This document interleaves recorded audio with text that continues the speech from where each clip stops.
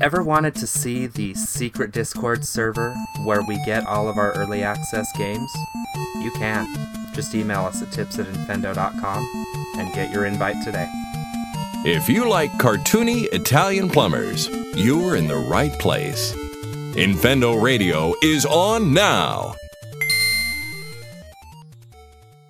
Hello, everybody, and welcome to episode 500. It's got a nice ring to it, right? Nice round number. I can't even believe we made it this far, but we're here. We did it. How are you doing tonight, Lucas? How do you feel about 500? I feel like we've been on the air for 500 episodes, and I've been there for about 120 of them. So celebratory. Yeah, we'll take it, man. I remember Justin and I think we started back on, what was it, like 350 or something like that? Or like 450? I can't remember. You and Chris started on 350, and then I joined on either 351 or 352. Yeah, it definitely wasn't 450 because I joined around 380.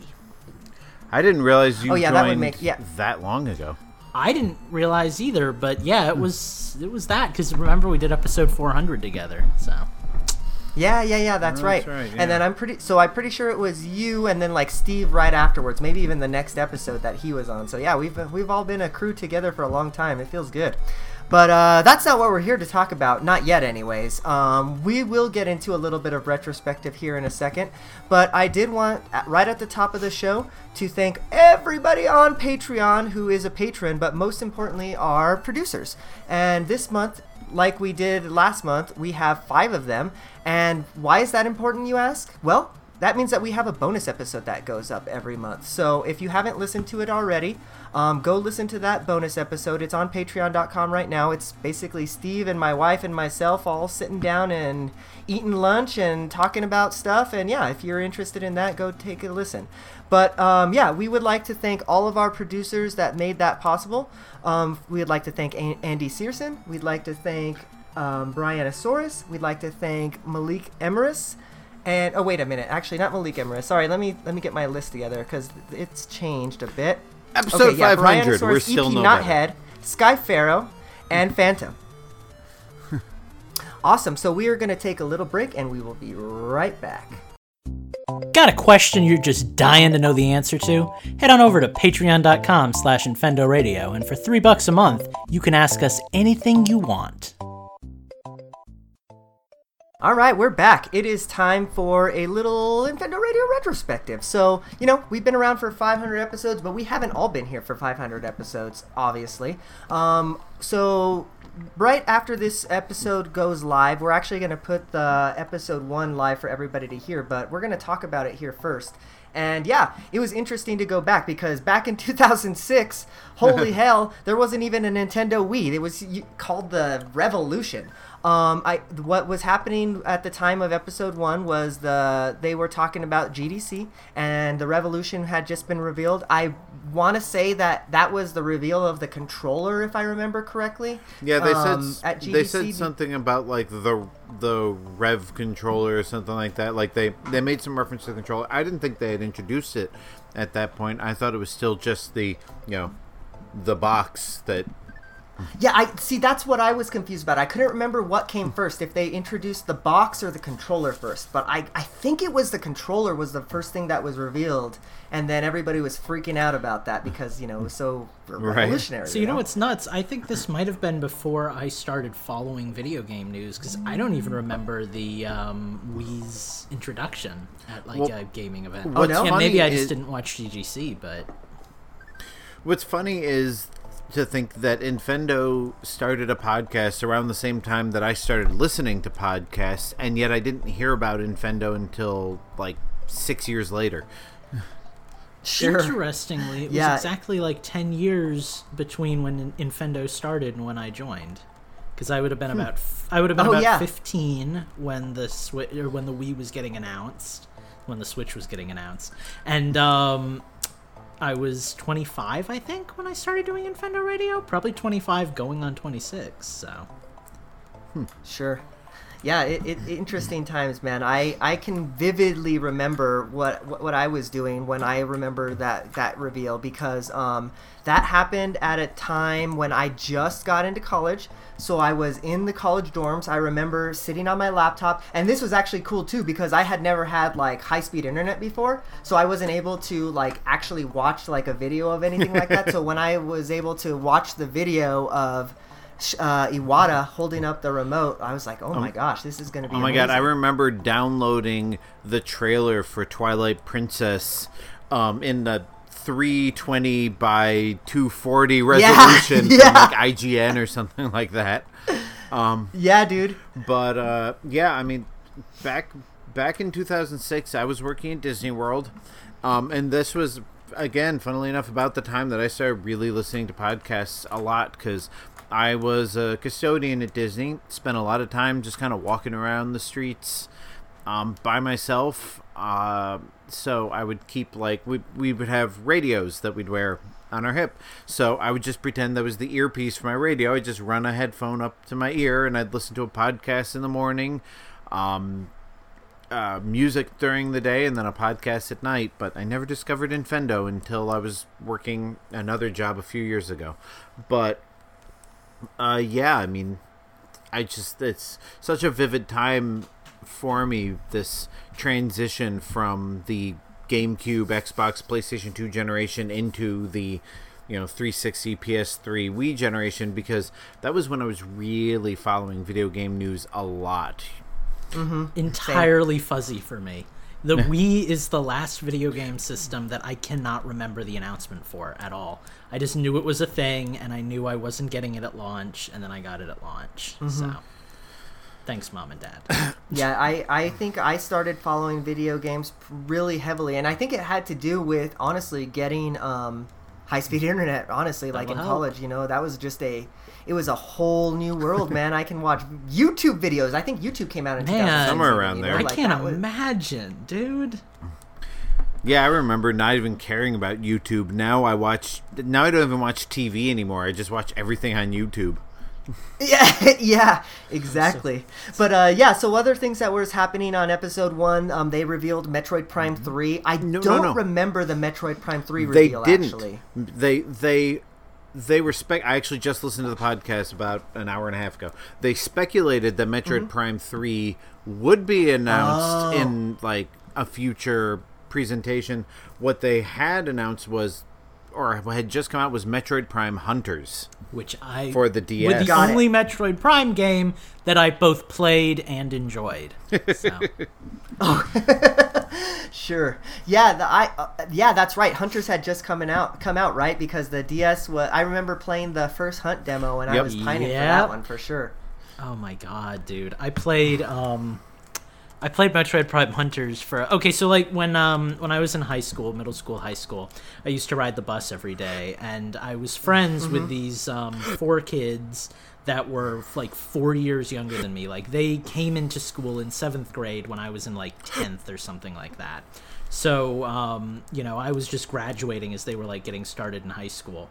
But we used to play DS every day, and because I was 4 years older than them, I was better usually. So we play Mario Kart and stuff. But one of the games we played a lot was Metroid Prime Hunters, because it had like the multiplayer stuff. So good times.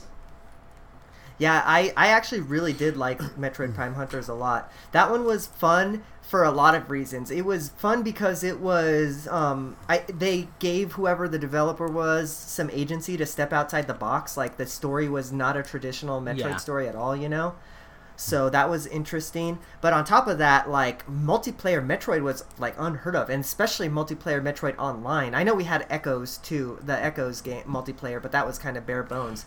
That also wasn't online. Like the idea of playing a Nintendo game online was just mind blowing.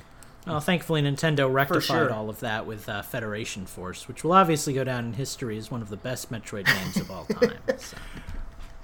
Exactly. Another. Yeah. No. Oh, go ahead. Go ahead. I was gonna actually move on to another topic, but finish your thought. Yeah, I was just gonna say one last thought on Prime Hunters. I do remember in high school, because first Hunt came with pretty much everybody's everybody's console at that time, we would spend all of our time Picto chatting and playing Metroid Prime Hunters the First Hunt demo, like at lunch. Like seriously, the whole lunch period. I think it was like 45 minutes. We wouldn't even eat. We would just freaking play video games. It was great. Picto chat. God, I remember laying in the bathtub with my DS, Picto chatting with my friend in the living room. I remember sending out random Picto chats when I was driving and hoping another kid in a car would have just enough of a signal to send a message. Never happened, but would have been cool if it did. That was the funnest part in class. Like, I would have my DS in my backpack, and I would just be sitting in the PictoChat chat room, not paying attention to algebra, and then somebody would pop in the chat room, and we'd just start drawing penises inevitably. Because this was a time before everyone had phones.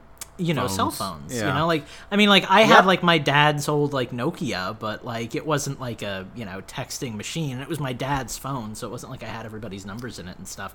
Like that was how you used to do stuff like that, and there was a magic to it. That's probably gonna be like it was so novel. It's probably gonna be kind of lost on like modern kids just because now it's so easy to communicate. But like it was a lot of fun to sneak messages on your DS and crap. Yeah, because like when I was in high school, there wasn't really a thing about like there was texting and everything, but not everybody had a cell phone. Like only the rich kids had cell phones, so we were still passing notes.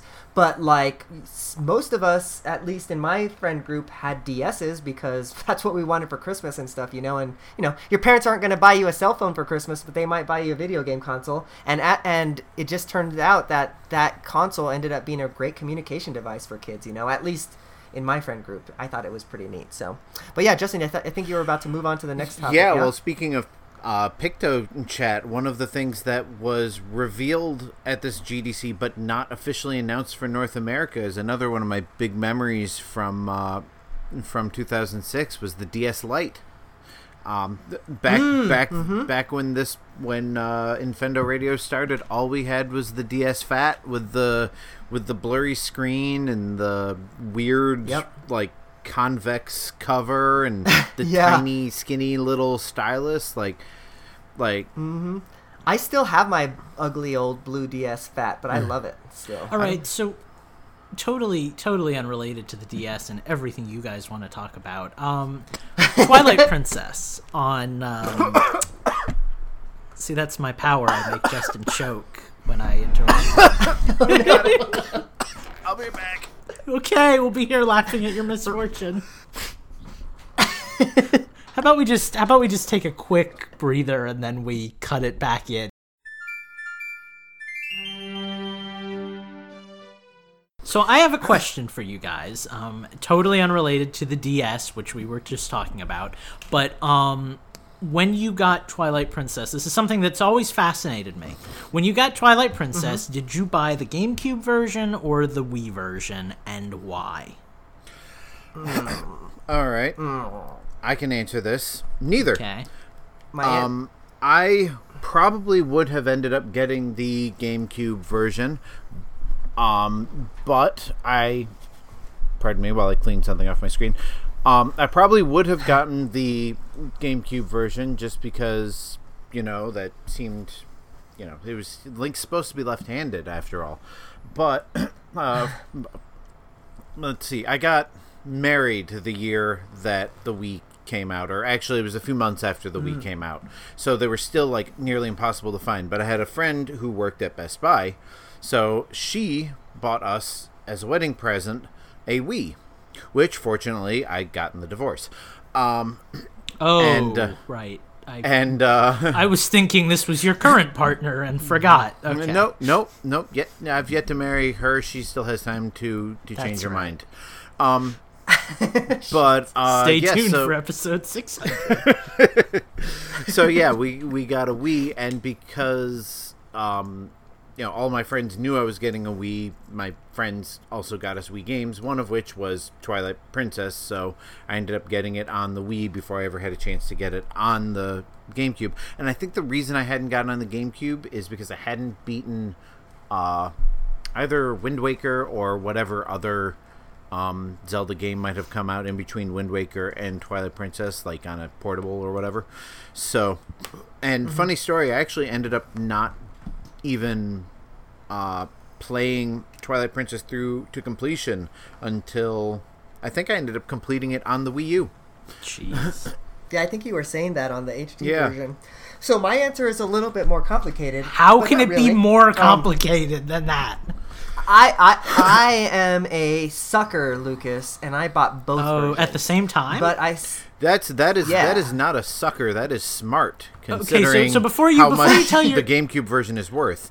Before you tell your entire story, I bought the Wii version because I was a child at the time and was led to believe that the newer stuff is always better, and only then realized that it was just a tacked on motion control gimmick and that they flipped the entire world and it was really annoying. So. Yeah, that was fun watching the sun rise in the west and set in the east.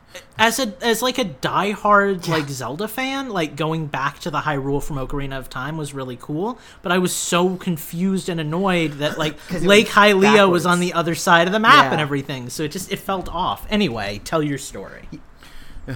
No, it's pretty similar, right? Because I started playing the game on the Wii, obviously, because I got the Wii on launch, and I was like, I'm gonna play my new console. However, I don't know that I would necessarily say that I like the GameCube version better, but like you, it just felt weird to have everything backwards, like it was just off. But I do think that aside from the sword waggle, I wish they would just turn that into a button. The aiming with your the bow and arrow, that felt really very good. True. And that gave me promise for like what the Wii would hold in the future, I mean, honestly, if you want to ask what my preferred version is, it's the Wii U version. It's really kind of, I mean, it would have been nice. Best of both worlds. I mean, they streamlined a lot of the annoying elements of the original release, and it looked fantastic and had standard controls, and nothing was backwards, and which was a little disorienting considering I played it all the way through on the Wii and then played it all. It was kind of like doing Master Quest on whatchamacallit, on the 3DS. All right, well, unless we have something else planned, I would like to talk about another groundbreaking game reveal that came out in 2006. Which was New Super Mario Brothers. Yes. Which was so exciting and then ended up overstaying its welcome severely, but I still like them. They're still good games, and it's just a lot of the same. Yeah, but I mean, that first game was amazing. One of the first games, and certainly one of the first Mario games I ever 100%ed. Yeah. I think. Did the now correct me if I'm wrong, did the DS version come and then the Wii one came afterwards? Because I remember really loving the second version. Yeah, the DS version was just New Super Mario Brothers. Yes. And then the Wii version came out as New Super Mario Brothers Wii, and then they started, and then for some reason, even though it was the third game in the series, the one on the 3DS was New Super Mario Bros. 2 because, Nintendo gonna Nintendo what Nintendo does. The thing, I don't even really remember New Super Mario Bros. That much, but the thing that I remember the most is all the mini-games that were in there. Oh, dude. All my life played those. I think the mini-games were so Weren't they fun. the same mini-games that were in New Super Mario Bros. 4x4? The 4x4? Yeah, pretty much. Most of them were. There were some new ones, but yeah, the mini-games and I don't know, I just love that. I think that's probably still my favorite New Super Mario Brothers game. I've actually considered getting it on the Wii U just because, it was the first, and it was the first 2D Mario game in a long time, and it's just funny to think that that was special and new 13 years ago, and now it's like, okay, Mario Maker 2 just doesn't have the soul of the first one. It's like there's now nothing is good enough. But this was a time when gaming was still an enjoyable hobby for people who wanted to have fun. So before Nintendo fans ruined everything. We love you, our base. Please don't leave us. Yeah, I do remember how novel that was, because like Justin said, it had been a while since we had gotten a 2D Mario game, right? Like a proper one. What was the last one? Was it World? It was, I mean, if you are talking games in which you control Mario himself, it would have been Super Mario Land 2 on the Game Boy. Whoa. Oh, that came out after World? Oh, God. Yeah, because it had the spin jump. Wow. That it stole from World. That's right. Yeah. But... That's right. Yeah, so it'd been like 12 years since the last 2D Mario game, and now Mario's more athletic, and he can what was the wall kick? He's been working out, he's getting in shape, Peach is interested again, it's been a few years, I will say that the one thing that I was disappointed about with New Super Mario Bros. DS was the lack of power-ups, because there was the mushroom, the fire flower, and then the big mushroom. And the blue shell. Yeah, I was going to say, there was the Koopa shell, and... I love... Yeah. Okay, as somebody who spent the better part of his high school years pretending he was a Koopa Troopa and inevitably not going out on many dates... And the mini mushroom. That was a power up for me, I'll tell you that. Yeah, also the mini mushroom. So that introduced the mini mushroom. Yep.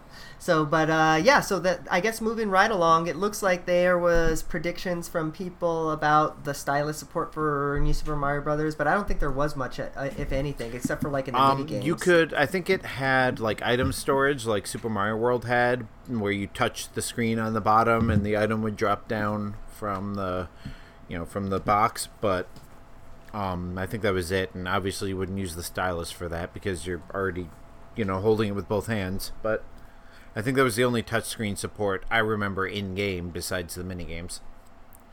Freeze frame, because Steve is joining us again.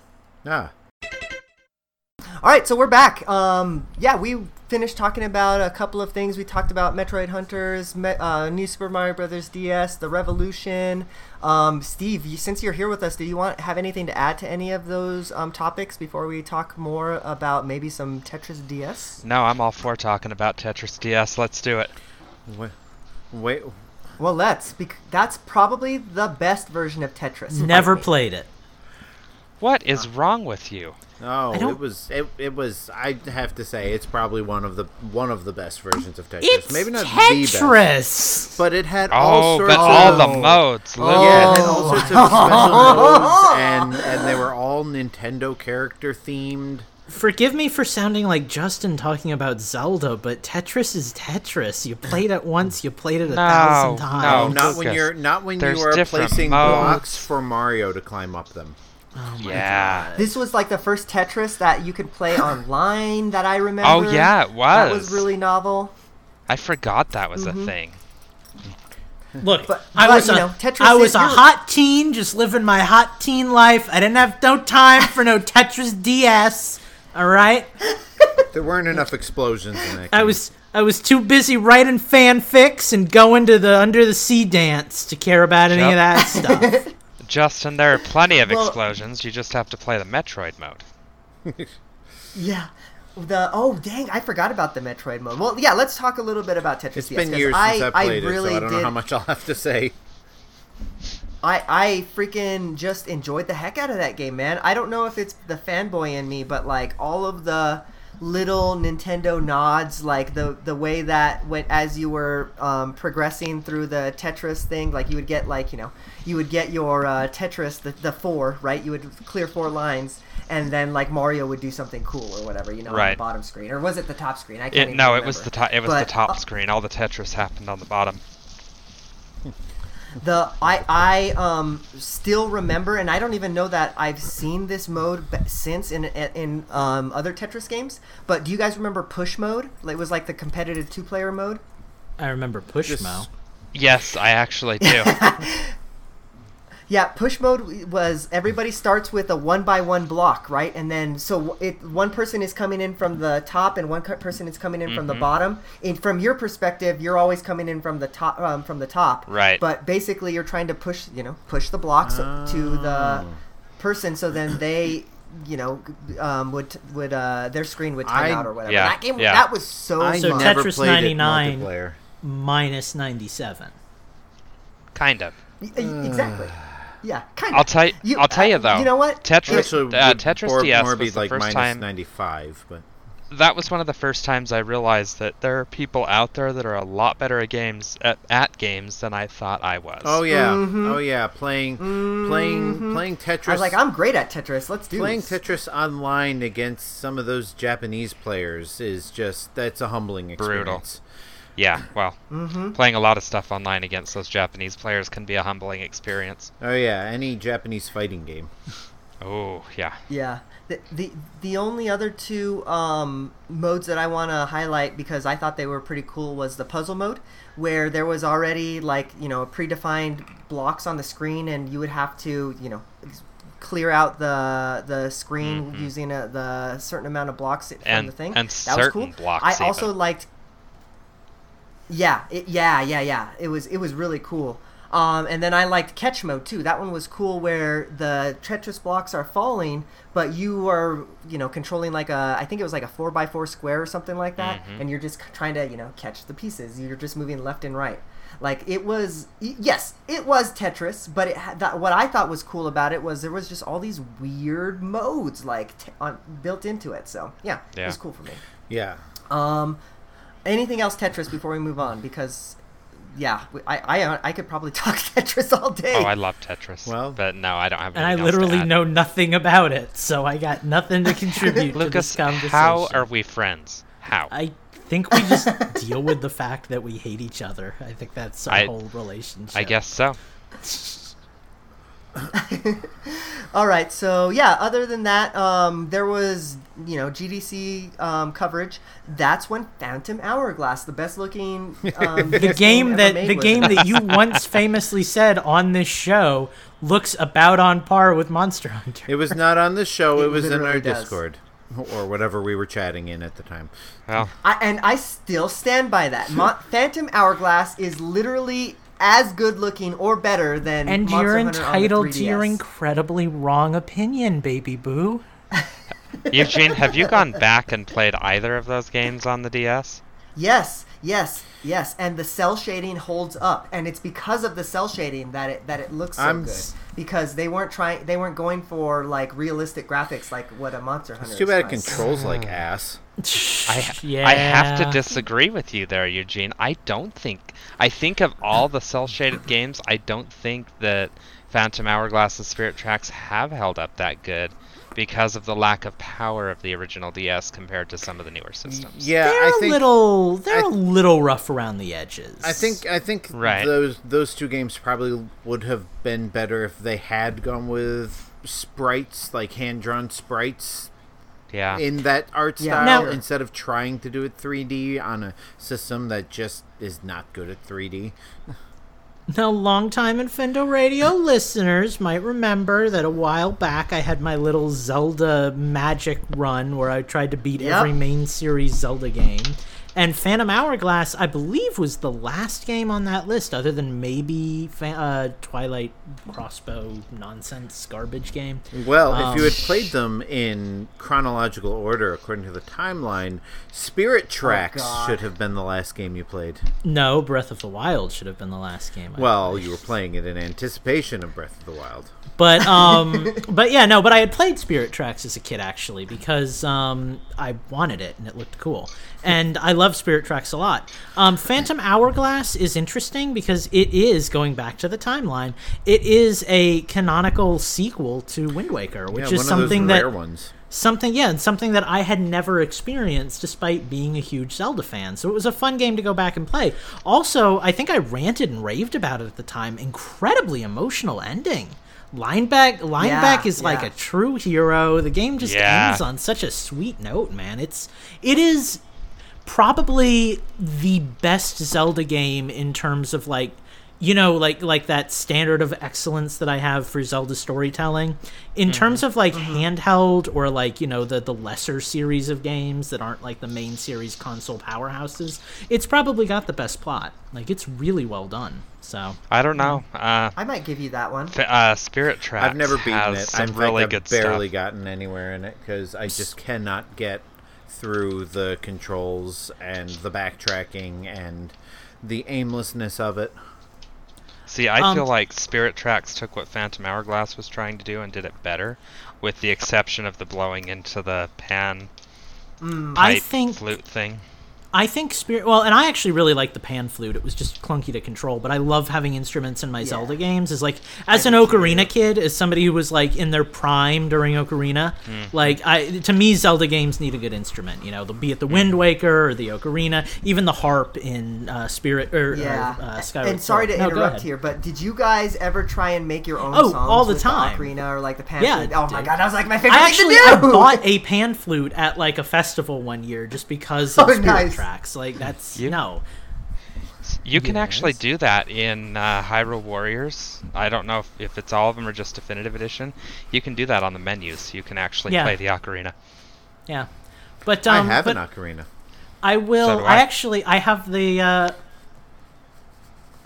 I have the Ocarina of Time ocarina from Nintendo Power. I have the Ocarina of Time. Ocarina that was 3D printed for me by Schnazzy as a birthday present years ago. Nice. Nice. It doesn't sound very good, but it looks nice.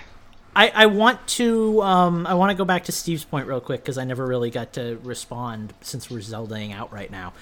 In my opinion, Spirit Tracks did pretty much everything better than Phantom Hourglass except plot. Like the plot in Spirit Tracks was still good, but it was a much calmer plot, I guess you could say. Like even like the villain was like, you know, a train demon and stuff, and like it was fine, but it didn't do a lot for me like personally, but it was a really solid game, dude. I'll give you that. So yeah, I had one other point I wanted to make on that. You know what? I need to go back. I was going to say I need to go back and play Spirit Tracks again. I'm afraid to say that I think that's one of the few Zelda games that I never actually finished. I might have finished it, but I don't think I did. And that is shame. That shames me. I should probably go back and do that at some point. Yeah, someday I'll play those and beat them, or at least Phantom Hourglass. But today is not that day.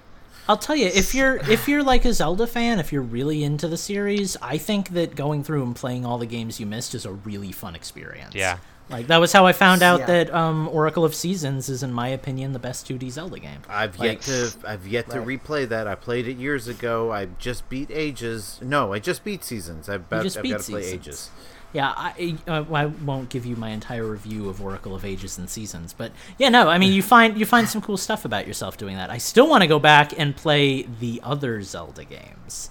I want to go through the CDIs. I played but never beat Tingle's Rosy Rupee Land. I would like to beat that. Oh, that game is terrible. I like that game. I just want Tingle's Balloon Fight. That's all I want. Yeah. I would need to play Tingle's Balloon Fight too. But yeah, no, I have some extra credit to do when it comes to Zelda games. And I guess I'm going to have to play Cadence at some point too. Maybe that'll be the build up to the final game. But yeah, wait, I want to wait for a sale on that, but because it's published by Nintendo, I'm not expecting one. I'm expecting one. There'll be one. My favorite Phantom Hourglass story, I remember specifically that one puzzle where you had to press the map against the thing on the wall to imprint the symbol onto the map. That was so I could not, cool. And this is before the days, where the internet is really a big thing. I mean, it was there, but not nearly to the point it is now. So I remember on that trying everything I could think of to do it, and I finally got pissed off and closed my DS,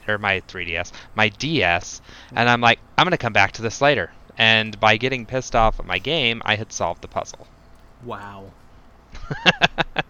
Nice. So, anything else, Phantom Hourglass, before we move on? Because I think we're gonna move right into the Virtual Console because that's what they talked about next. And they also talked about indie developers making games for the Virtual Console, which we found out years later was the ever popular WiiWare. This was the birth of BitTrip. So it was. So right? I weirdly have memories of 2006. It was that time when gaming got kind of gritty and weird for me. All of a sudden it was like the Twilight Princess era, and everything that was fun had died, and it was all everything was brown back then. So yeah, literally. But for whatever reason, I mean, this was obviously a huge year. I mean, a ton of stuff happened. So we're very lucky that the podcast started and we have a good episode 1 to talk about. Imagine if this was the year that the DS Lite came out. It was the year the DS Lite came out. See, everything happened in 2006. I got married that year. See? I got married the next year. It would have been illegal for me to have gotten married that year. Wait, no, I live in Florida. Oh, no. So, yeah, let's move on into Virtual Console because, man, oh, man, was that a revolution to me. I was dumbfounded when I first got my Wii and I was able to play, 4 generations of console games at that point, that was so novel, it was so crazy. So this is interesting for me as the only one of us currently under 30 and the youngling of the Revolution / Wii era.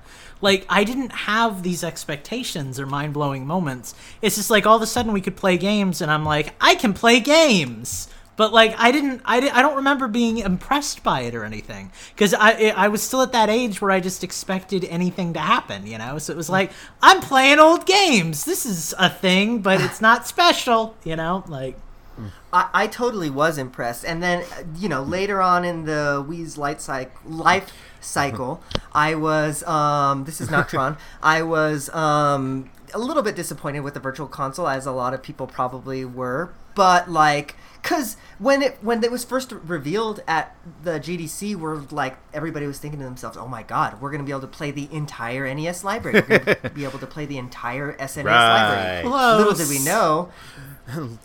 Yeah. And little did we know that the Wii's Virtual Console was going to be the best Virtual Console we would ever get. Right. The last good Virtual Console, because the one on the 3DS was garbage. But can we? The 3DS and the Wii U got better features and a few games that never came out on the Wii, the sought-after games that never came out on the Wii. Sure. Can we talk about the point system though? Because I hated that. Yeah. You mean Microsoft still does? They do? Are you kidding me? No, they don't. I don't know. No, they did they? Minecraft. Okay, so it's just Minecraft. Okay, yeah. Screw that. It's just Minecraft that used the stupid proprietary.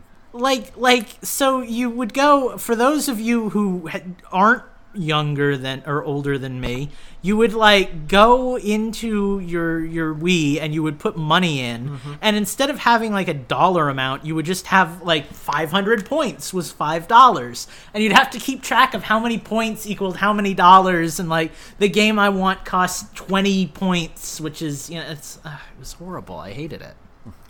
It was kind of nuts, and then on top of it, and of course they did this for a reason, but every game costed just a little bit less than what you can buy on the point cards, so you would always have 1 point left over, Well, it was or terrible. If you had 500 points, it was 500 points plus tax or something like that. There was always some weird discrepancy. So I'm pretty sure this was well before you could buy exactly what you needed. Right. So you would have to buy 500 points or 1,000 points or 2,000 points. You couldn't just buy I need 1,805 points, so I'll buy that. No, you had to buy in set increments.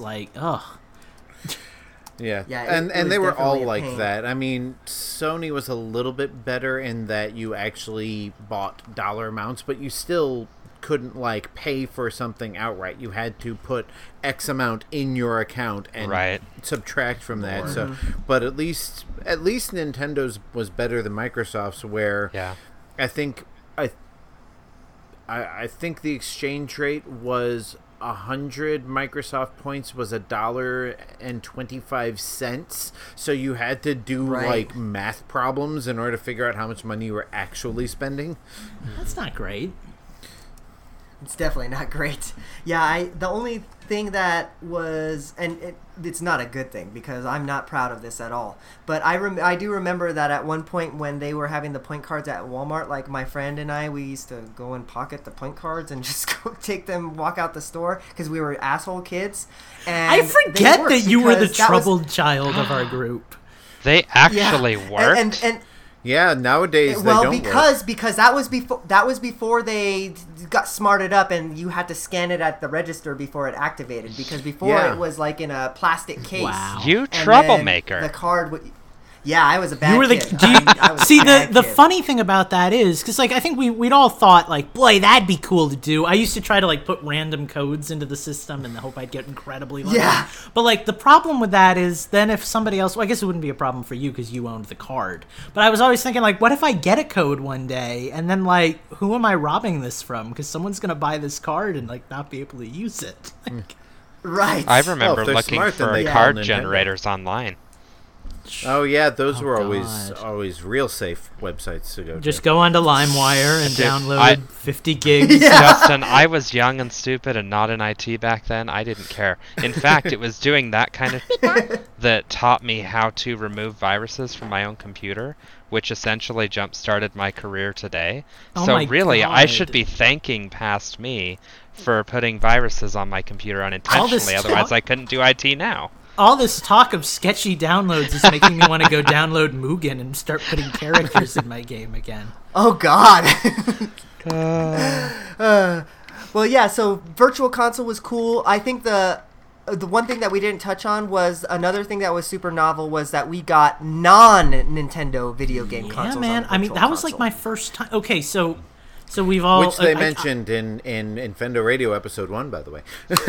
So I keep interrupting you guys, and I do apologize for that, but I'm going to continue talking because I don't apologize that much. Like, I was the kid that, like, never played a foreign video game console. Like, I owned a PS1 that my friend in high school gave me by the time the PS3 was a thing. I never played it. Wait, what do you mean foreign video game console? Because PlayStation non-Nintendo.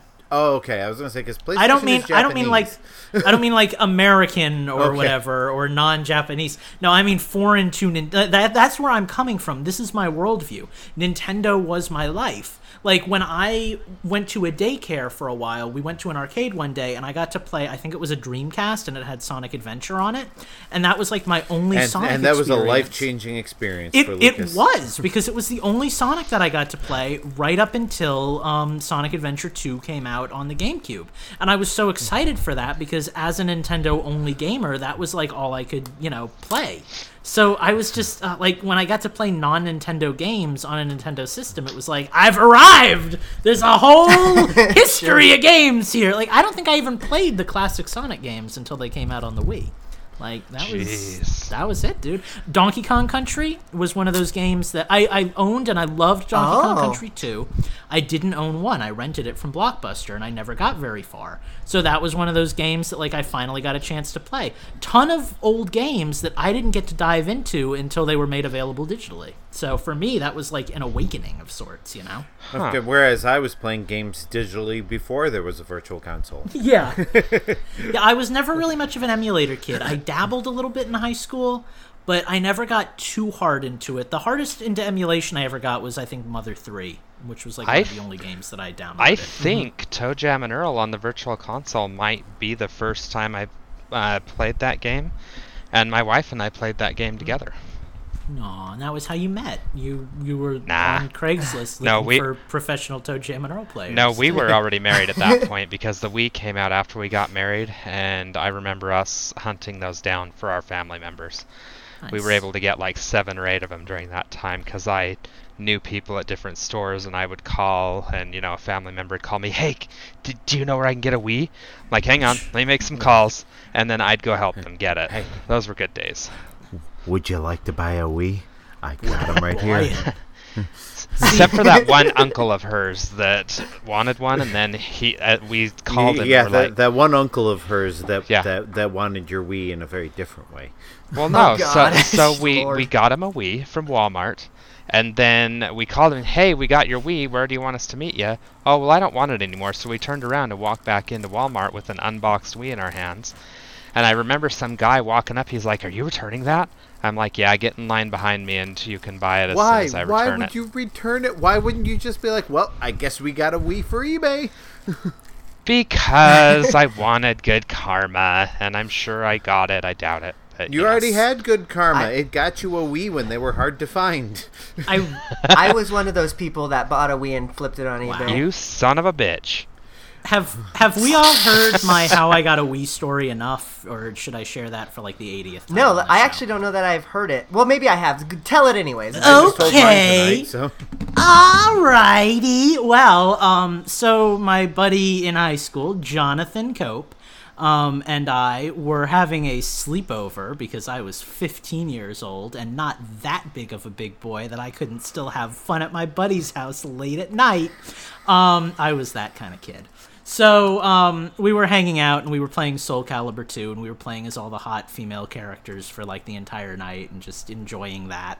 And as you do, yes. And then by the time like morning came around, I went over there with the understanding that he was buying a Wii and he wanted somebody to stand in line with while he bought it. And I was like, cool, I can do that. I don't have money, and my parents say we can't afford it, but I'll go with you anyway. And so we went over to Walmart or Best Buy or wherever we went, and we were standing in line, and we were 12th and 13th in line. I was 13th, he was 12th. And then my parents drove up because, you know, they knew where I was because they were good parents. And they were like, surprise, we're going to buy you a Wii. And I was like, hot diggity daffodil. And then the Best Buy or Walmart or whatever greeter guy came out and he was like, we guaranteed have 12 Wiis in the store. And I was like, all right, that's how we're going to do this thing. So we just stood there and we waited, and I'm pretty sure it was cold because this was back in 2006 before global warming had ravaged our environment. Fight me. But yeah, no, they had enough, and I went in and I bought a Wii, and it was incredibly magical, and I went home and I played Wii Sports for like 5 months straight. And that was how I got a Wii. So... That's actually a pretty damn good story, especially since you weren't expecting it. Oh, yeah, and it was also, I believe, the last video game system, other than maybe the 3DS, that I didn't buy on my own in some fashion. Like, I think they went, like, halvesies on me with the Wii U, but, like, the Wii was, like, that, like, super gift where I was like, wow, thanks, Mom and Dad! So, you know. Sure. That's awesome. Yeah, I had, you know, I guess if we're telling our Wii stories, I was one of those people that camped out on the, I think I still remember the date. Fact check me. I think it was November the 19th was the day that the Wii came out. And you're gonna tell us you stole this too? You just put it under your shirt and walked right out the store. Yeah, no, I just ran out the store with it. No, yeah, I had a pre-order from GameStop, and the coolest thing about that was everybody was camping out, everybody had their DSs, we were playing Mario Kart for, 6 hours while we were waiting for the midnight launch. It was a magical experience. I've been to midnight launches since, not as magical. That was the last, like, really, truly, and maybe it had to do with my age, but, like, that just felt special. I'll be honest, the last midnight launch I went to was Revenge of the Sith. Oh boy! As far as game launches, was Halo 2. The last midnight launch I went to was Pokemon Ultra Sun and Ultra Moon, and there was a very cute girl dressed up like Vaporeon there. So I remember it was magical. because I was at a midnight launch too that night. Didn't I text you? Didn't I text you? And I was like, "Man, you should see this Vaporeon!" Yeah, and you didn't even get me a picture. Jerk. I'm not a creep. I'm not gonna like stealth take photographs of a girl I don't know. You just gotta be discreet about it. Or just say, "Hey, your costume is often. Can I take This is getting creepier, Steve. You just have to do it without her being aware that you're photographing her. Okay, so moving away and actually final. Did you have one? Yes, final? Yes, I have the date. What date did you say it was, Eugene? November 19th. I think it was November 19th. It was November 19th. Dang, boy! I knew it. I knew it. I don't know why I have that in my brain, but I just know that for some reason. Because you stayed up. So moving away from Virtual Console on the Revolution or the Wii as we know it today, they also talked about Brain Age. And so if I remember correctly, that was between Brain Age and Nintendogs. the DS wasn't really doing well at all. Like it wasn't selling very well. People it was also people were kind of poo-pooing on it because but it was so cool and unique. I would have thought it would have done well. See, again, this was all before I was in the zeitgeist, and I wish I could go back. But see, you have to remember the PSP was right around the corner, so that was the sleek hotness. You know? So like everybody's like, oh look at the graphics system on this that's thing. Dead now. Oh well, because the DS Lite became such a runaway success that the PSP couldn't compete. If the DS Lite hadn't come out, and I want to say that a lot of that success had to do with bringing in the casual audience, right? And the touch generation type of games. Brain Age had a lot to do with that. Good. I remember. While we're talking about that, can we talk about all those creepy ads where the finger is trying to touch Kirby and stuff? Because that was a time. What a time to be alive! They did talk about Canvas Curse on that was the game with the ad and the giant fingers. And it was a good game and that I never beat. I never played it because honestly, it's really good. Again, hot teen, living my hot teen life. I wasn't interested in those really casual games. That was actually kind of the era where Nintendo didn't lose me, but Nintendo slid away from me. Canvas Curse was not a casual game. In fact, the reason I haven't beaten it is because it gets really, really hard. Let me put it this way. Any game that has touch controls, in my opinion, or at least my childhood opinion, fell into casual territory for the hardcore 15-year-old gamer that I was. You mean you have to use your hands? That's like a baby's game. Yeah, pretty much. It was like even like Phantom Hourglass. I think that was one of the reasons I never got it when it came out. It was like, oh wow, that looks stupid. We need to have some words, Lucas. Yeah, I wasn't a touch control player. It didn't do anything for me. So that's all I got to say about that. I think that, yes, actually, I think that there's probably a reason for that, though, Lucas, because I think that's the way that Nintendo marketed the touch games, honestly, because they did market them towards a casual audience, that's what Touch Generations was all about. They weren't marketing towards, 15-year-old Lucas and 19-year-old... Hey, cool guys, you want to play a cool game for cool people? Just take out your finger and slide, and Kirby will make a rainbow. But see, that's the thing, that was appealing to like my mom and like, grandmas and stuff like that, when like you didn't have to like worry about pushing buttons and you're just touching like that was appealing. And that's, I think, a big part of why the DS was so successful. Those first initial like Brain Age and Touch Generation it's games. Just a microcosm of the Wii, it's the same thing. It's like, oh hey, here's this incredibly convenient gameplay that now everybody can enjoy, and here's 15 sports simulators to get you started. Right, exactly. Do you guys have any other memories about Brain Age or anything like that before we kind of move out of this discussion? I was more of a Big Brain Academy boy. That was a good one, too. That was the Wii one, right? I had it on DS, but yeah. Oh, okay. Yeah, that was awesome. The third-party knockoff game. See, I liked it more, but I mean, Brain Age was cool, too. I got the one on the 3DS, but I like me some Big Brain Academy. Sure. All right, well, then I guess we're going to take a little break here. Thank you for joining us on our Episode 1 retrospective. It's been fun. We're going to take a break here, though, and we're going to answer your questions from the question block. Got an idea for something you want to hear on the show? Email us directly at tips@infendo.com and get your suggestions in today. All right, it's time for the question block. We have a pretty hefty one, too, because we invited y'all to give us your questions. So I'm going to go ahead and read the first one off from Malik Emeris. He asks, oh boy, how many times can and will bust your mom joke always so enjoyable? So I think he's saying, how many times are we going to do your mom jokes here now, I guess? Justin, I guess this is your segment, so why don't you take it away? I busted your mom last night. Yeah. I knew it. I knew you had one ready. I didn't have one ready. But that's why it says I never have one ready. Yeah, I'm not so much on the your mom jokes. I don't really have a lot to add to this discussion. Lucas, you want to give me your mom joke before we move on to JZB's Most question? of the your mom jokes that I know are from like the 80s and would be culturally insensitive for a white person to do, so I'm just going to leave it alone. How does one See, that's why the best your mom jokes. A lot of things about hair and the quality of them that got another guy in trouble about 10 or 15 years ago, so we're going to stay off of that, because I'd like to stay off of that. That's a throwback reference. Well, see, that's right? why I always keep my your mom jokes irreverent and nonsensical, because, you know, they're funny because they don't make sense or offend anybody. They just make you go, huh? Sure. I offended your mom last night. Boy. Well, JZ Beast asks, he says, first, a huge congratulations to you guys for 500 episodes. My favorite Infendo memories are the couple of times I was able to join Nintendo's, and every single time Shadow the Hedgehog was suggested.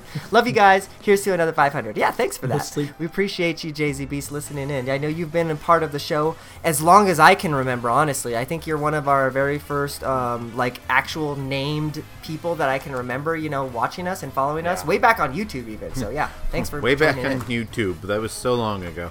Remember when YouTube was a platform that people used to use to post videos and stuff? Those were the good old days. Sure. So yeah, and then finally JZ Beast he says, my question is a little bit wordy and maybe hard to explain. Do you mean the Brianosaurus? Oh, what did I say? JZ Beast? Oh, I'm sorry. The JZ Beastosaurus asks, my question is a little bit wordy and maybe hard to explain. It has to do with Zelda theory. If possible, I may voice chat it for you on break. If not, I'll type it out here on chat. Well, Brianosaurus, you're here, so why don't you give us what you were going to ask? Come on down. Time as any. I said I'm so embarrassed now. Yes, because you've never been on the show before. Okay, so here's the thing. So I've heard a theory that each individual Legend of Zelda game is a story told by Zelda. Like, it's literally the legend of Zelda. And every story that she tells is specifically about a different time, a different point in time, and there was a hero in that time. It just ends up, defaulting to this character that is or looks like or acts like Link. Discuss. Interesting. Okay. So it's like this one. Okay.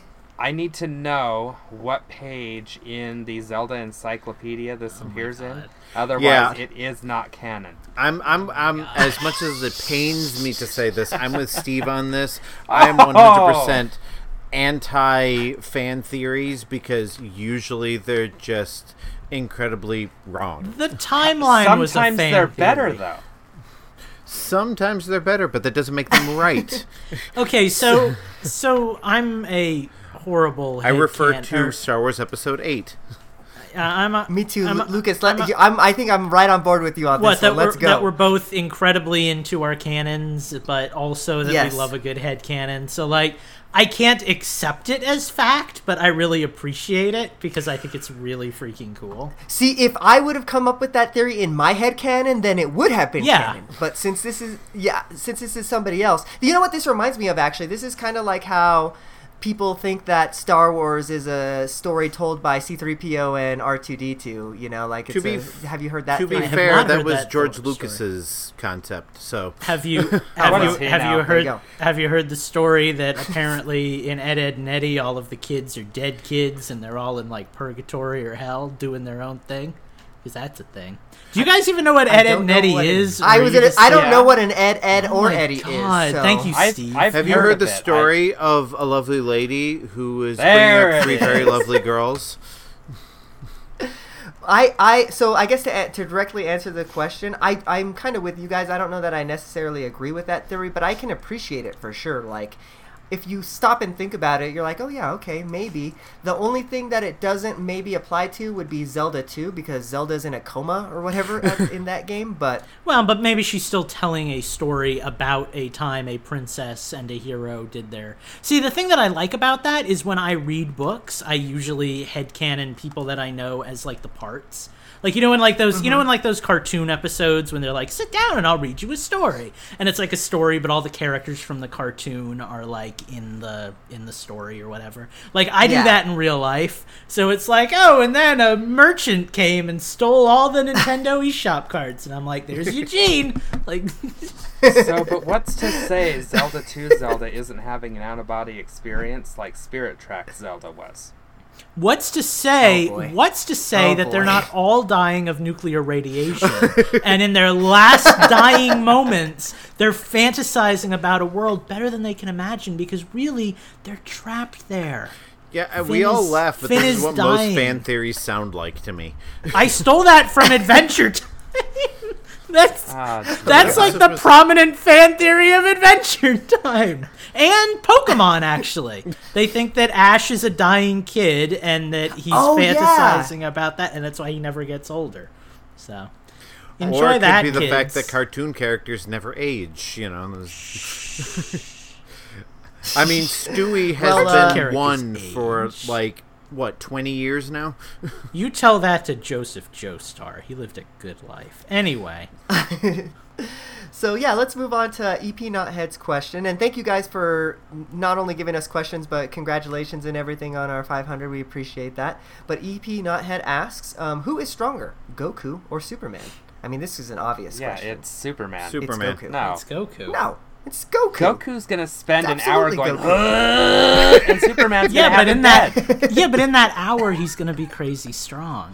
Yes, but Superman. Okay, so here's the thing. Here's the thing. Let's look at this objectively, because obviously the real answer is One Punch Man, but he's not in this, so it's Goku versus Superman.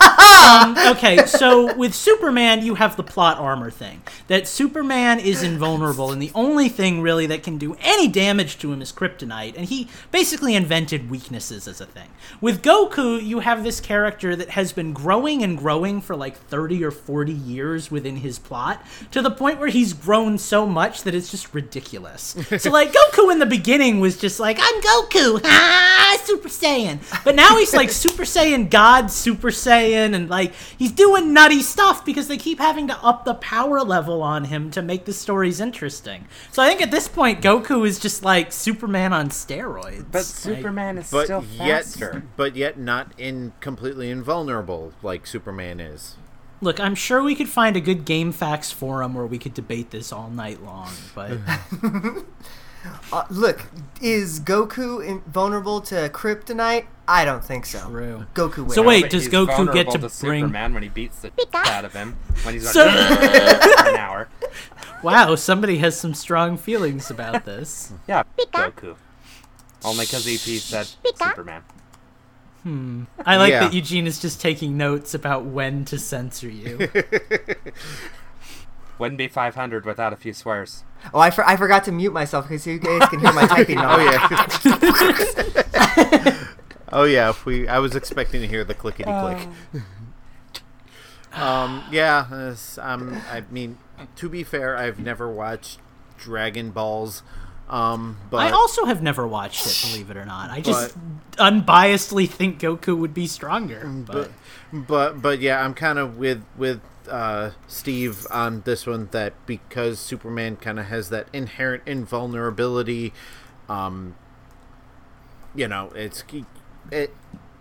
you can't defeat Invincible. Yeah, but as people who didn't watch Dragon Ball Z, you don't know that Goku actually grew up on a kryptonite farm and has kryptonite in his hair. That's what makes it yellow when he goes Super Saiyan. So you Goku kryptonite is green. You Goku fans are missing a very important point here. Important. Justin and I have agreed on something twice on this show. What is wrong? I know, right? That doesn't happen. No. We agreed on loving your mom. Oh boy. All right, we're gonna take a damn break. We'll be right back. Did you know that Infendo Radio is supported by viewers like you? You can go to patreon.com/Infendo Radio and throw us a few bones. Alright, we're back. It is time for Change the System. And man, oh man, do I have a Change the System this a week. I want to go last though, because I have a feeling you guys are all going to talk about Mario Maker, so let's get that out of the way. That's the big game that came out this week, and I'm actually playing it right now. Steve, I think you missed it, but like pre-show, these jerks got me to download it already because they were talking about it. I have gotten two of my co-hosts to download Mario Maker now. That's a hearty you, Lucas. I had a voucher all ready to go for it. Eugene, edit that out. Yeah, not only did you get me to download it, you got me to download the goddamn voucher too. Eugene, edit that out too. Yeah, I also got you the voucher program. I think goddamn Minecraft okay. Summer Sale.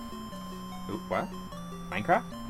Yeah, okay, it's so in Japan. does anybody want to go first, or do we just want to have like a general Mario go. Maker talk here? Because I think that's probably what's going to happen. We may as I'll well. go. I actually don't have a whole lot to say about Mario Maker, so I'll go first, just because... Okay, well, I have a lot to say about everything, so don't let Mario Maker just be my whole thing. Like, I still want time to talk, so. Yeah, I mean, I've been playing Mario Maker. I'm trying to recreate one of my level. Actually, I'm trying to rebuild it from scratch. Most of my Mario Maker 1 levels, I'm going to recreate block for block if I can.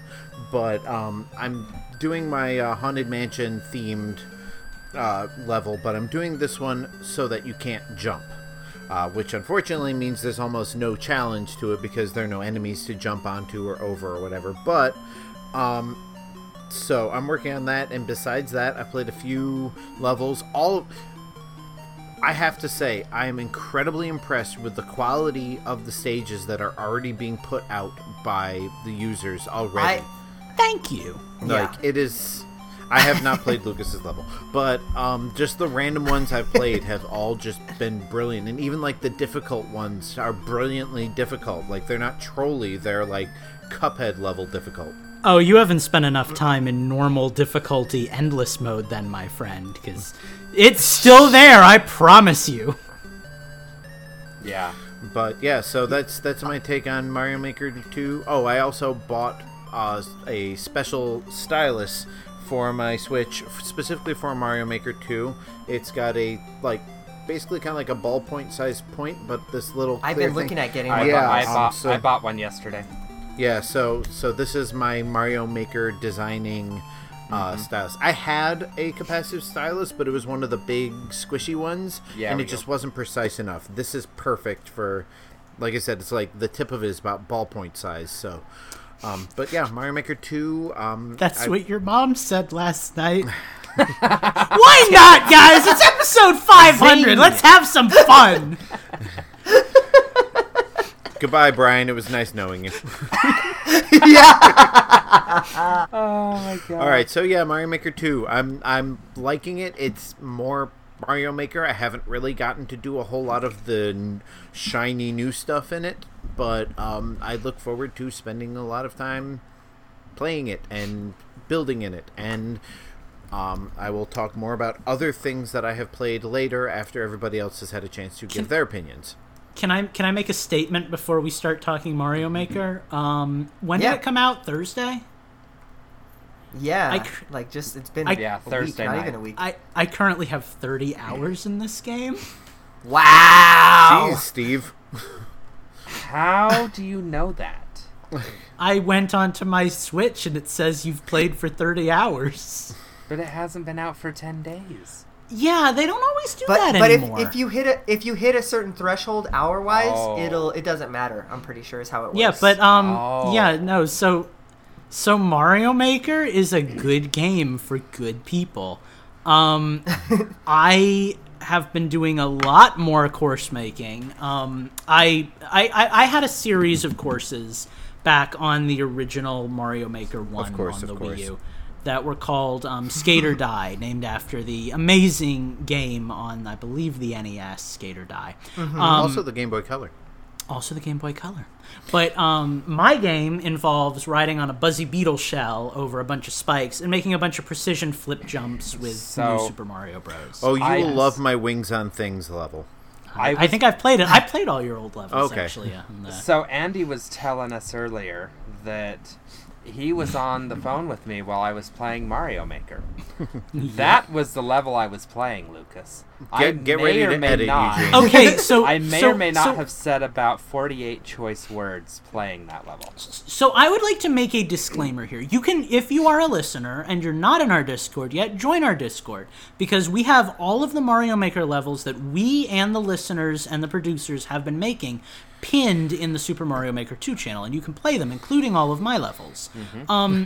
I make a variety of levels from easy to hard. My remake of Mario Land 1-1 has like a 50% clear rate because it's very simple, very basic, blah, blah, blah. Thank you. I'm proud of that. I do have one suggestion, but we'll take it off air. we'll talk about it. Unfortunately, to do that would mean re-uploading. But anyway, True. But no, I've made I've made levels based off of like Super Mario dungeons and stuff. Then I've made levels like Skate or Die, and I think out of the 1,000 people that have played it, 3 people have successfully completed it. So hey, all you cool Infendo Radio listeners out there, if you think you've got what it takes to stand up against Skate or Die 2 Electric Boogaloo, download my course on Super Mario Maker 2 and show me what you got. I feel like we needed a little bit more Macho Man Randy Savage voice in there. Oh yeah, brother! Macho Madness is coming at you! Wait, that's 2 different things. It doesn't matter! Download my level and tell me if you're man or woman enough to beat it. Oh yeah! So I have one question about this Mario Maker thing. Yes. I'm about an hour and a half in, and I'm still doing story mode, which is pretty fantastic, by the way.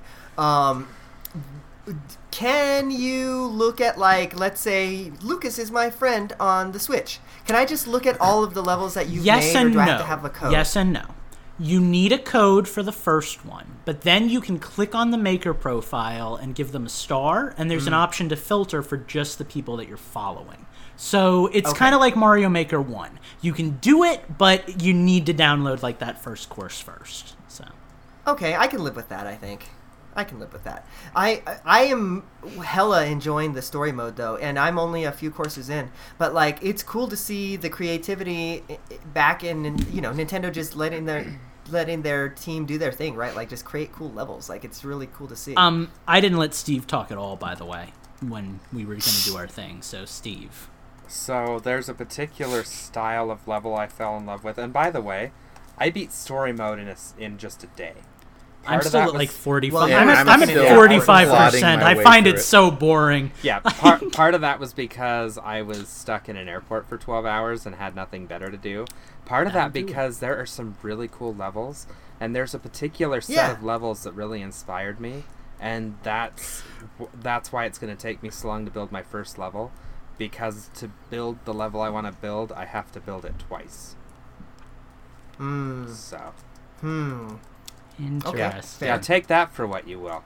Other than that, I have nothing to say on Mario Maker, so I'm going to stop talking, let you guys talk, and then I'll talk about my games in a bit. Well, I just want to make one more humble brag before I'm done, because that's how I do this show. You guys are currently talking to the 480th best Mario Maker player in normal difficulty. Oh my god, you've gone up that much in the past, hour? I am 211 levels in normal endless mode. I am currently rank 480 on the global scale, and I finally got my first medal. Okay, so Mario Maker has an achievement system through medals, and they've got one for everything. Maker points that you've earned in a week, overall Maker points, number of likes you've gotten, number of likes you've given out, stuff like that. And there's one for each of the endless modes. I went all the way up to 100 last night, which tells you a lot. I've played 110 levels today. But I went all the way up to 100 last night, and I didn't get a medal, and I was like, ah! But now I have a bronze medal, and now I'm trying to make it a silver. So only bronze? This is my journey. Yeah, I know. I'm really frustrated, Steve. Don't play into my insecurities. I'm going to keep working until I get that gold medal. And I also know that there's a gold medal with ribbons on it, and I'm really hoping I don't have to be rank 1 in the world to get it. I'm hoping it's based on like the number of levels that I've beaten. This is ARMS all over again for you, Lucas. Yeah. Oh my god, it's... Okay, alright. Are we done talking Mario Maker? I think we are, yes. Are we? Okay, so this is a perfect transition right now, because guess what I was playing ARMS. this weekend? ARMS! What? I actually didn't know that. I still have never played that. Why didn't you text me? I should have. I need an excuse to play that game again. It was just on a whim, because when? I was, I had been playing games, and I was like, man, I want to play a competitive game, but I want to play a competitive game that, like, I haven't played in a while, but B, I think I'm, good at, because I was just getting creamed in Smash Bros. Tetris 99. Why do you hate me? Tetris Why do you 99. hate me? I almost made a your mom joke, but it made me throw up in my mouth a little bit. So wow, just thank use your you. imagination. I'm sure Brian and the rest of the patrons thank you. Otherwise, they'll be throwing up in their mouths.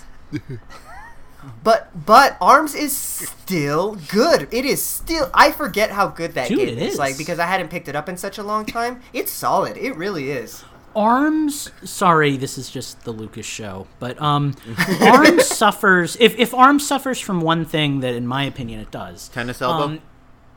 No, I have no problem with like playing the game and getting it. And I think I was actually a button player when I used to play. All right, that joke just went. Yeah, I switched to buttons too. No, my problem that I have with ARMS is the amount of content that they have isn't satisfying for somebody who wants an offline solo experience. It's very much an online game. You know, but whereas like with a game with Splatoon, I can play it online and have kind of a casual experience because I'm part of a team. With ARMS, I get that competitive like, and I can only play a few rounds and then I start getting beaten and I'm like, I hate myself and I need to stop. That's exactly how I felt about Smash because I was just getting smashed. That's why I don't play Smash as an online game. I play it offline and I like fighting level 9 computers all day. That's how I play it. There's just not enough characters or like stuff to do in ARMS to make it like a single player experience for me. And that's why I fell off of it. Nobody I knew was playing it, so I was just kind of done. Well, let's do that because I will play you any day, my friend. Let's do it. I just forgot how fun it was. Like, I just jumped into the multiplayer thing, and I was like, oh, yeah, there's this freaking cool-ass basketball mode. And then, like, it just, like, brought me back to when ARMS first came out, you know? It was just so novel at the time. There really still isn't even anything comparable to it, you know? Like, it's so unique. So, yeah, I hope that ARMS sold well enough that we get some kind of sequel. I'd be down. And I'd like to see it on the Switch. That'd be really cool. No. Legs, yeah. We need Punch-Out, but with the ARMS engine. I'll just stick with ARMS. Yeah, I'm trying to think of how that would work. Yeah, I think Punch-Out's a little too different. No, it can be done. Oh, well, did you... Sorry, we just destroyed... Really did you guys ever play Punch-Out is a rhythm game. Ooh. Did you ever play the Wii Punch-Out with the freaking balance board? No, that was weird. Not do that. I will not. I didn't do it with the balance board, but I did play the Wii version. Let's talk about that. That was a good game. It was good. The Revolution. But okay, so I'm going to move on because, I've had a lot of games that I've been playing. So I want to talk just a little bit about Dead Cells. So I got back into it. I had already beaten that game, but there's more to do after you beat it. And there's even more still that they've added as, like, you know, free content and stuff like that and DLC and everything like that. So after you beat the game, you can beat it again and what's called a boss cell, which makes everything harder and everything like that. Different enemies show up. So I had already beaten it, and it was, you know, it was hard already. And then I started playing it again with the boss cells. My lord, it's like a whole other freaking game because you start seeing enemies that you would only see in the latter levels in like the very beginning. So it just kind of changes up everything. It's very interesting. And then the DLC, the Rise of the Giants or whatever it's called, is fun. It's so cool. There's some really cool enemies in that as well. So yeah, if you guys are into Dead Cells, if you've played it at all, I recommend picking it back up.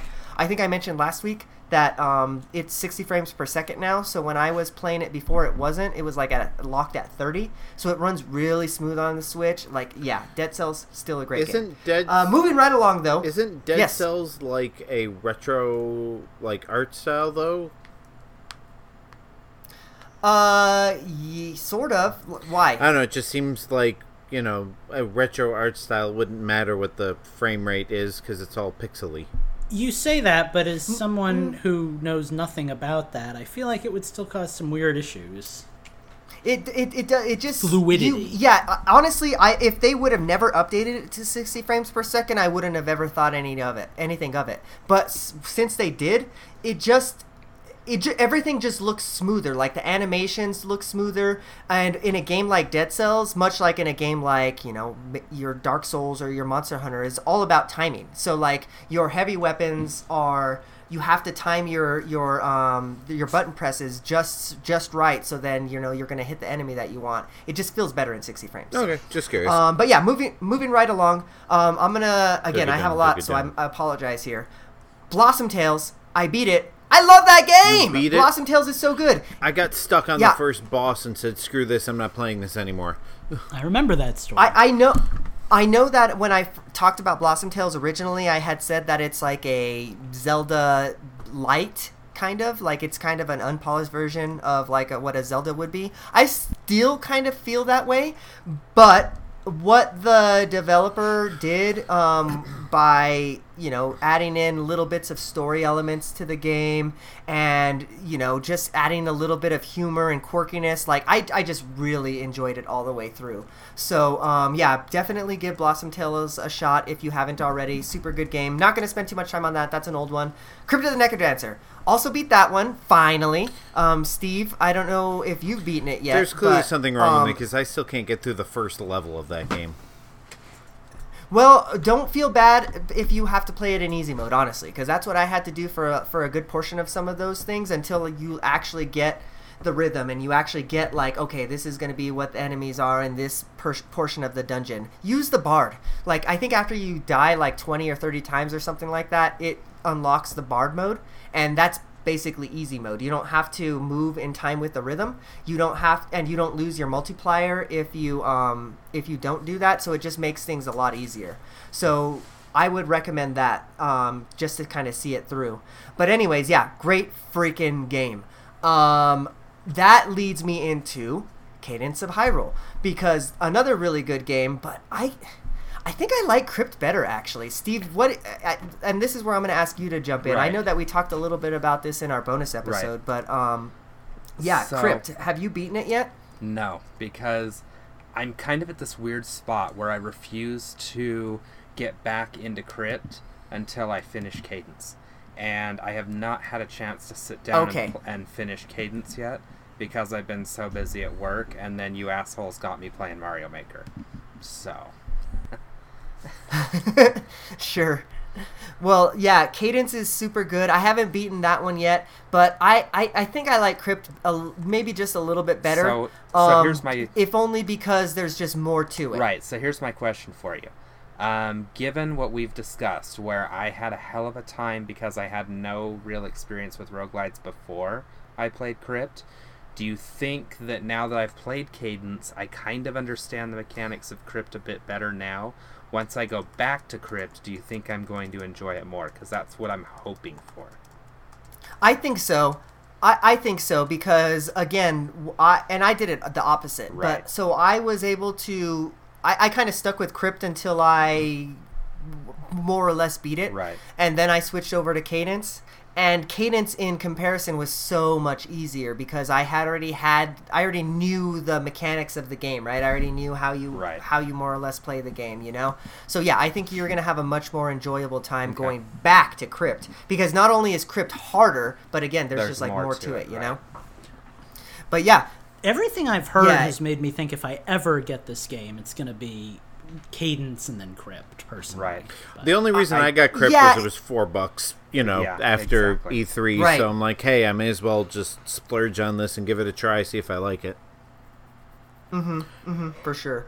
But moving right along, because again, I've been playing a hell of a lot of games. Collection of Mana. So I freaking love that game. Like that, it's a collection of games, obviously, but it comes with your Secret of Mana. It comes with your Trials of Mana, which never actually came out here, and then the Game Boy version, which was called Final Fantasy Adventure. And I don't know if it's the nostalgia that's getting me, but it's just really good. Like, just going back and playing some of my childhood games is really fantastic. Trials I haven't gotten into yet, but I'm looking forward to doing that after I finish up Secret of Mana. The only game in that trilogy that really looked like one I wanted to try was Final Fantasy Adventures. But I don't think I can justify spending like $30 on a game that I'll probably put like 2 hours into, you know? Sure. Yeah, and you know, again, this is a game I'm mostly kind of just playing this game as, I guess, my pooping game, right? I'm kind of popping in and out of it every like 15-20 minutes or whatever, right? And just kind of putting a little bit of time into it. But it definitely is enjoyable on my end. I do have to say though that I wish it was a little less pricey. I mean, $30 isn't too expensive, but yeah, I'm kind of with you. Like, these are, you know, 20-year-old games. It's just too much for someone like me who's never played a game in the series and doesn't really think he'd get much out of it, you know?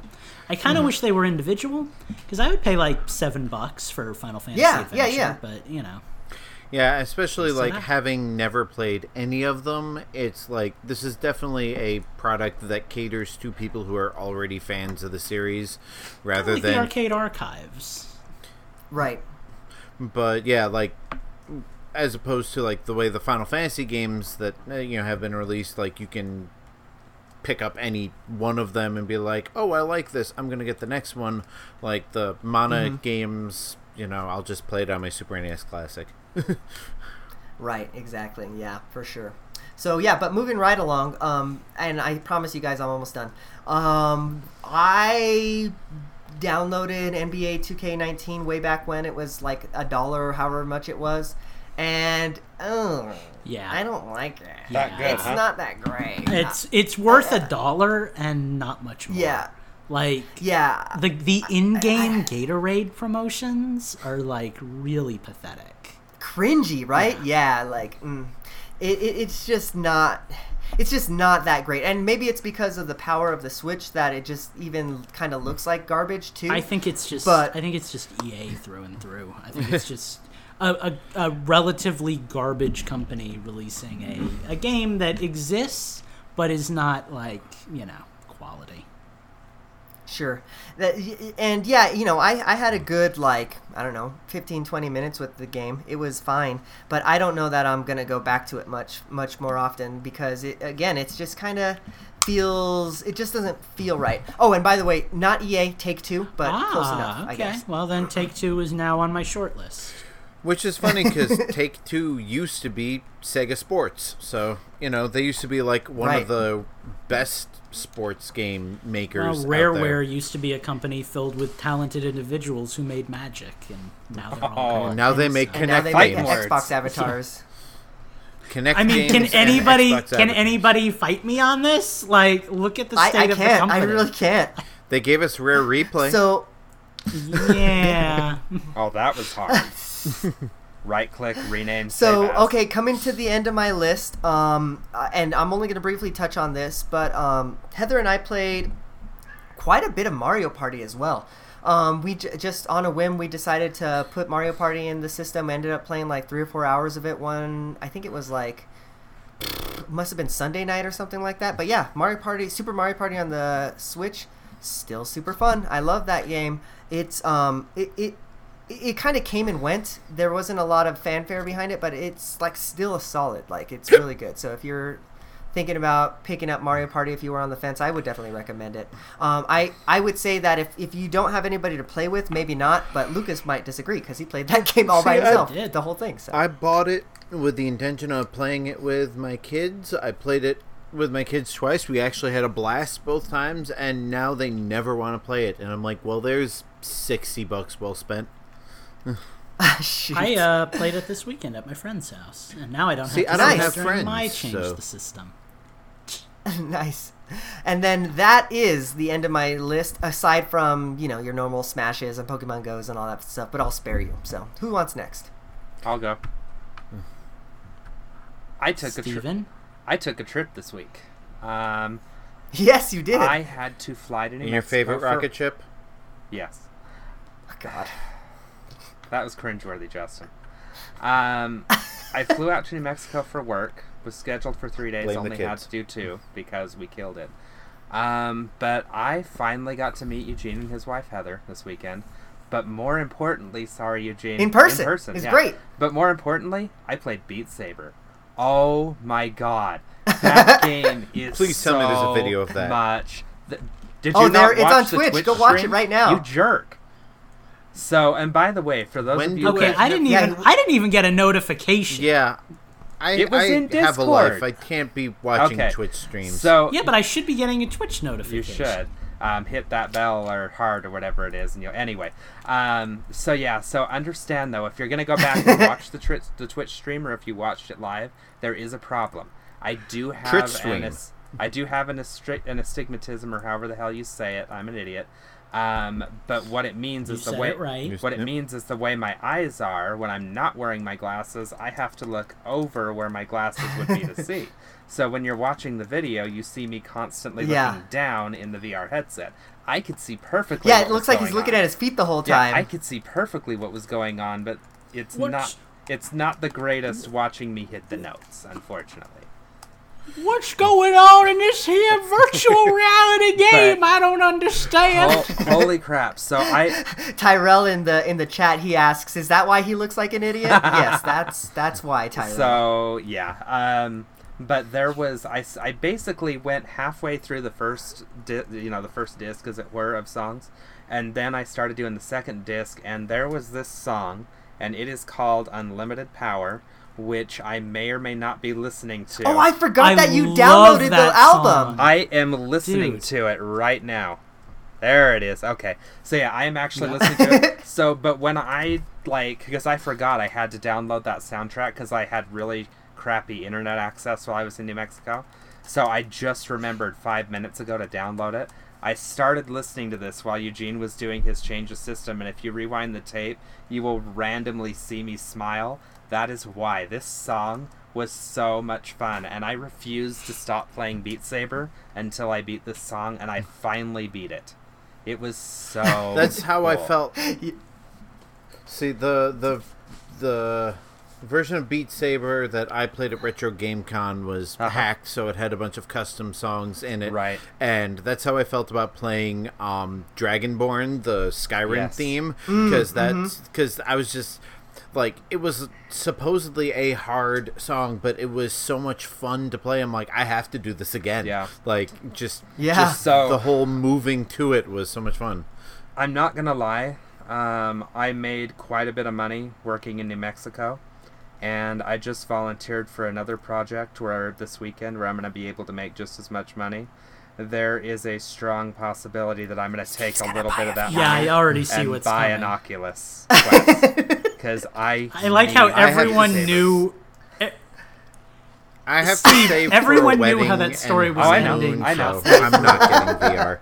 However, I will say this much: that is the best workout I have ever had. Eugene, I was dripping when I left.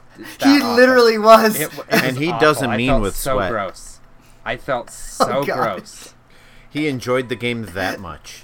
I really want an Oculus Quest, but I just can't justify it at the current price point for Lucas, the amount of time I'm going to put into it. I couldn't justify it at that price point either. Why do you think I volunteered for another project? Because I can justify it if I'm working my ass off for it. There you go. So I wish that I would have been able to show you some other VR games because there's some really cool ones, but I couldn't even tear you away from Beat Saber. I did not give you a chance. No, but that isn't that like. I think Beat Saber is probably the best representation of VR out right now, honestly. It's just really good. It just works. And so now that you've seen how I play Beat Saber, now do you understand why I play Minecraft the way I do? Or Hyrule Warriors or something like that? Right. I set my mind to something and that is it. Well, and I think that's one of the things one of the criticisms I've heard about VR is there really isn't a killer app. There really isn't a game that, to just devote time to. So you need those kind of quick burst games, and there's nothing better as a quick burst game but a music rhythm game. Right. I mean, that's why Rock Band and Guitar Hero dominated the industry for the better part of a decade. But that's the thing, though, is Beat Saber is not a game you can play for extended periods of time. By the time I was done with that hour-and-a-half stream, it took me a good hour before I caught my breath again. I'm very okay, but you played it for an hour and a half. That's true. There are very few games I can play for an hour and a half at a time. I can imagine that if somebody actually put a Beat Saber workout, if that was what they were doing to work out, you could actually lose weight. Strap some weights that's what they did with DDR. And start building up. Yeah, DDR Lucas, was a workout. I'll lend you my vest, buddy. We can go to town. Other than that, I haven't played anything. I showed Eugene the Realm while I was there, so he could finally see what an obsessive-compulsive piece of crap I am. Nice. Did Eugene appreciate what we've built, even though he'll never play it? I had no idea what was going on. There was all these pistons and all these dragons. Well, wait! Did you just show him your stuff? That's all like mechanical and weird, or did you show him like? I showed him Treetop Town that we founded. I showed him the Nether Railway. Did you show him my mansion? My pyramid base. No, I didn't have a chance to. Did you show him Skyworld? Did you? No. Brian wants to know if you showed him Brian's little project there that we're not allowed to talk Brian, about. Easy how you're asking that question. Did you show him mine? Because that leads to a whole nother discussion. So, Eugene, what I need to do is get you on a Zoom call one night and take you on a tour through the rest of the realm, because what you and Heather got was a very brief tour. Because I knew that we didn't. It sounds like you appreciated what you saw so much. I was totally expecting you to actually bring a copy of Minecraft to Eugene. I did. I brought my Switch. It's on the Switch. For Eugene. No. Yeah, but we've already had this discussion. Eugene won't play, so. Eugene knows that there's an open invitation. I just don't have we understand. You don't have to get into the nitty-gritty. We know your reasons. Well, no, it's not even that. I just don't have a desire to, even if it weren't. See, for that. I think if you were the kind of person who had a lot of free nights like we do, and you went, that's the thing, and you went online every night and you hung out with everybody and you just kind of BS'd while you built stuff, then I think you'd be into it. But I think given that you're not really like a full-time gamer, you know. So I think you just you're don't one have of those casual gamers. My gaming comes in like. Gaming kind of comes in like short spurts, right? Like I'm not gonna spend 3 hours putting freaking track down just to build a railway. Oh no! But when you're on a call at midnight on a Saturday night with your boys and they're all drinking red Zappa ales, like that's a fine way to spend your time, you know. Not for me. Fine for you, not for me. Steve, continue. That was it. I didn't play much of Cadence this week because I haven't had time. Played Minecraft, Beat Saber. I'm listening to Beat Saber. My God, that soundtrack is amazing. So good. So my Mario Maker shtick, Lucas, I have only had a chance. I got into one of your levels because I wanted to see it. I have yet to look at any of the other listeners' levels. You and that Skate or Die level. I swore so many times playing that. For the rest of you guys in there, I will get to those levels, I promise. It hasn't happened yet. Mario Maker is so much better than I thought it was going to be, even without the crappy multiplayer update that hasn't come out yet, because I hear the multiplayer is crappy anyway. And that is it for me. The multiplayer is fun. The multiplayer is fun and a really good time, but you have to be somebody who's okay with normal to copious amounts of lag when you're playing. Yeah. If you can't get over that, you're going to have a bad time. Yeah, so I'm going to have a bad time because I can't play a game at 4 frames a second. Yeah. Yeah, I've just dealt because I find it fun enough that it's like, okay, we're running at half speed, you know, but... Yeah. Sure. Well, believe it or not, 2 of us still have to do our Change the Systems. So. Yeah. Go. I'm done. Hey, it's episode 500. We're allowed to run a little long. Yeah, pretty much all I talked about tonight was Mario Maker. God. we are gonna lose you. Brian's dead. Anyway, yeah, so surprisingly I did not play a whole lot of Minecraft this week. As a matter of fact, I think I logged into Minecraft, wandered around my house for about a minute and a half, and then shut it off because it's because I was gone. I'm sorry. Lucas, because everybody was gone. Like Lucas said, like a lot of the appeal for Minecraft for me now is sitting in the chat room and you know, just welcome, brother, and just having people to sorry, Eugene, bullshit with while you're doing menial tasks. But I've been playing a bunch of other stuff, which I have forgotten now that I have taken the torch. I played Mario Maker. Did I tell you I played Mario Maker? Mario Maker? What's that? I haven't heard of it. Let's see here. Oh yeah. The game that I've spent probably the most time this week playing. I'm loving Cuphead. I see you playing that like every night. Because like every night I'll sit down, I'm like, I don't know what to play, so I'm going to play a level or a boss in Cuphead. Like, it's one of those. It's a great game to just pick up, play for. Okay, you can't play for 5 minutes because you're gonna have to fight that boss for at least a half hour before you know how to beat him. But sure, but another hour to beat him. But yeah, I'll just turn it on, and with that controller, with the PowerA controller with the buttons on the back, like as long as my brain knows what my fingers are doing, it's a big help. And I finally started, like, I'm one of those people who hoards in-game currency because I don't know what to spend it on. But like, I was reading guides, they're like, buy the power-ups, use the power-ups. The power-ups will save. Mm-hmm. So I bought the spread shot a while ago. And good one. That's a good one. And that helped me out in one level, and actually was a good way to start off on one of the bosses. Because like when you first start a boss, usually the boss is pretty tame and stationary, and you can just stand there right in front of him and spam him with the spread shot. And then I bought the one that boomerangs, like, so you shoot it and it goes a certain distance in one direction and then boomerangs back the full length of the screen in the other direction. I know which one you're talking about.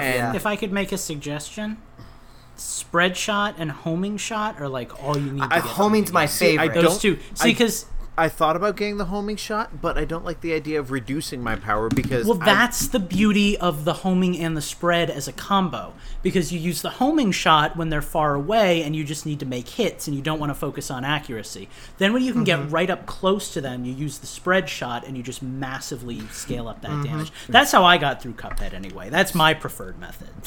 So yeah, I was using the power-up that, shoots it forward and then it, goes back behind on the flower boss, and like I just like massacred him. Like, of course it took me several tries to get through the attack patterns and all that, but that was definitely the best power up for that boss because it wiped out all of his projectiles and then flung back and hit him with like a strong attack.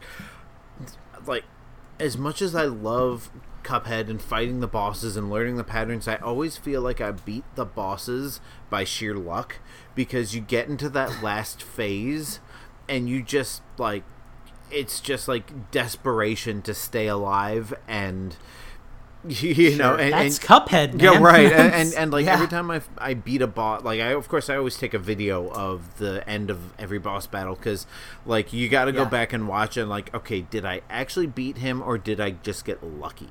Because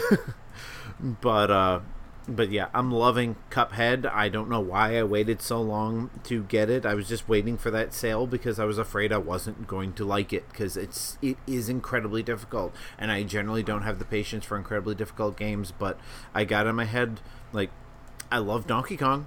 Donkey Kong games are incredibly difficult, and I love just kind of powering through those games. And so I thought, you know, it's funny to me that you would say that, because I'm pretty sure I compared Cuphead to Donkey Kong when I was trying to sell Steve on it. Yeah, I mean, it is very much in that same, like, pattern recognition, and, I mean, Donkey Kong has limited lives, God only knows why, because you collect more lives than you lose, but it's still that same, like, you die, you go back to the beginning of the hard section, and you retry, and then you learn something new, you go back and apply it to the next one. You get a little farther, you screw that up, you go back and say, like, it's so much pattern recognition and just kind of powering it, and it's really good for my ADHD brain. Like, it's really that kind of stuff that really clicks with me, and so I'm loving, again, I've said it before, I'm loving Cuphead more than I ever thought. I bought the soundtrack.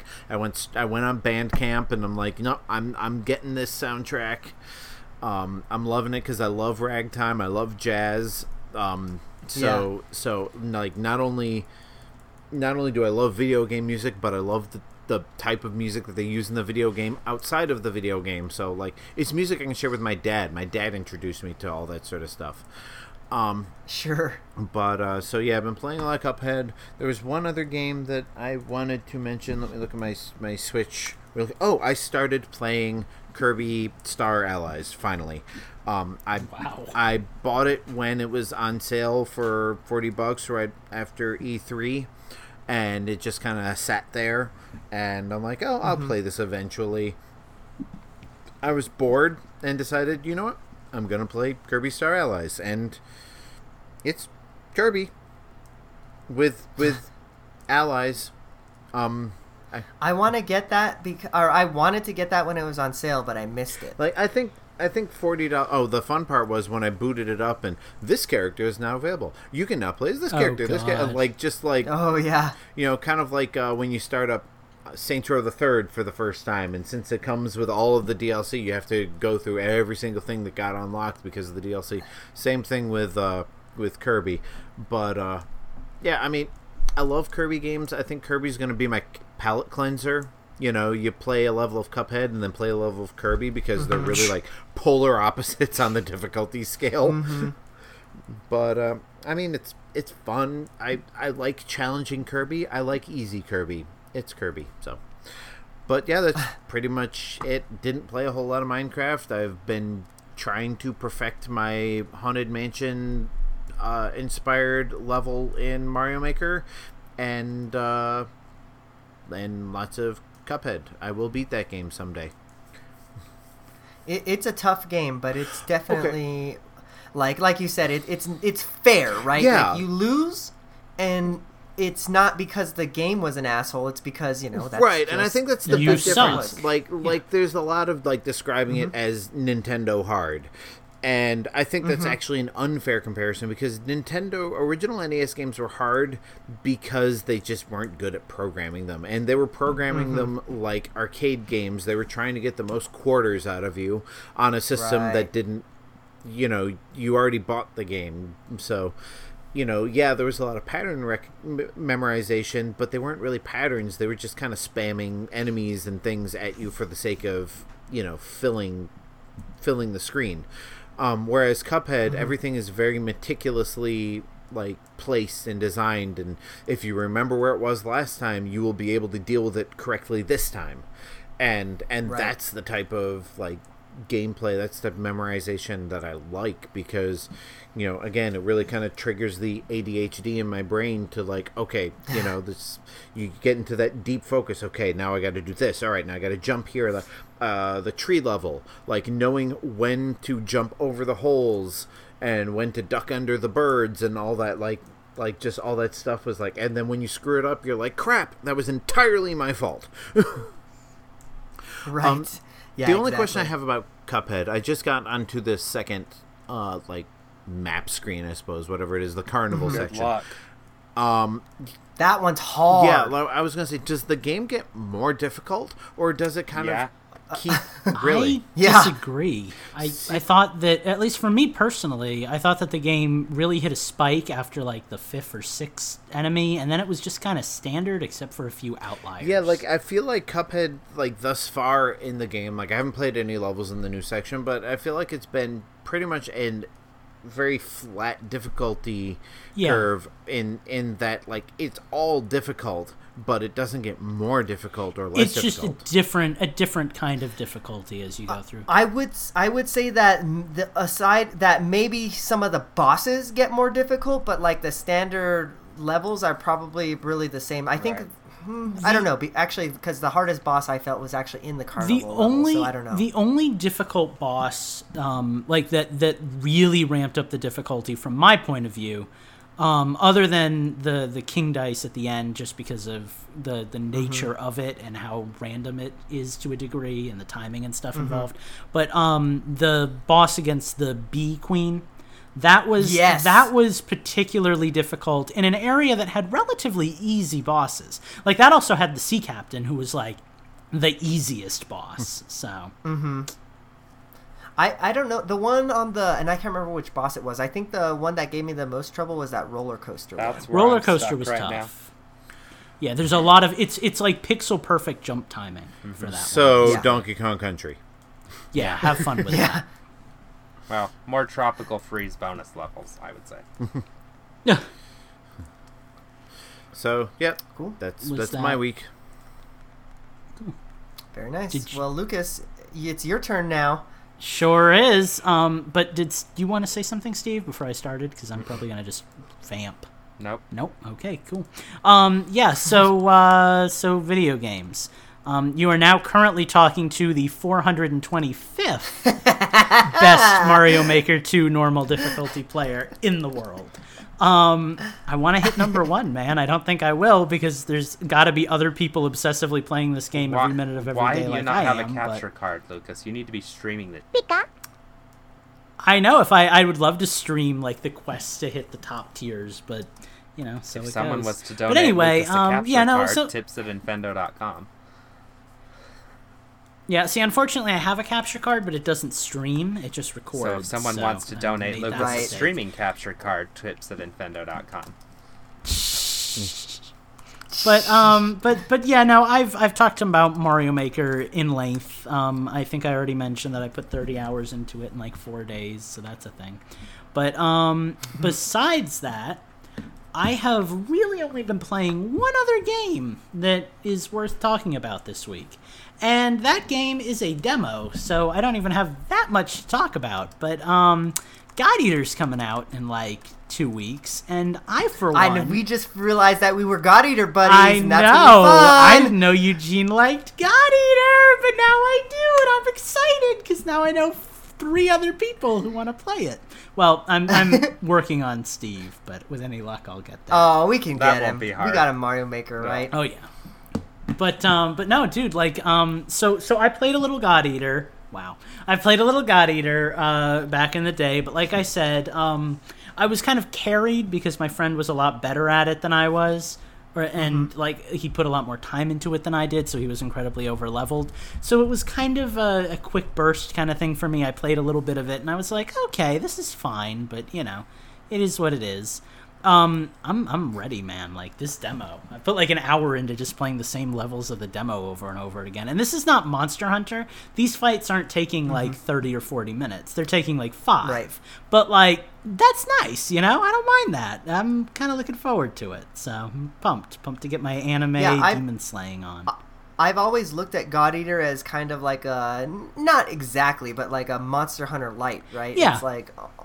Well, and I hate to say it because it's so stereotypical of me. It's a very Lucas thing to say, but I prefer those like anime Japanese style graphics, Like if I have to choose between a game, even a game like Monster Hunter, which is Japanese, but kind of prides itself on being more of like a universal graphic system.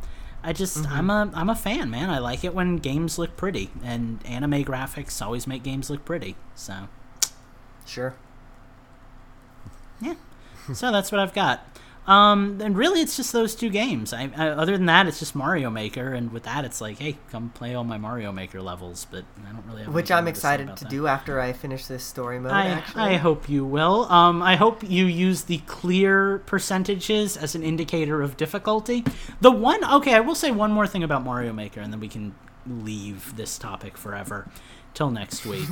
But I made a level that I didn't think was that hard that has like a 1.9 clear percentage, and I'm a little surprised because it's interesting, but it's not like impossible. It's just swinging from like sling to swing, but people are having trouble with it, and Phantom keeps telling me it's really hard. So I guess that's the thing. I didn't mean it's weird as a creator because usually like what the difficulty of your level is going to be.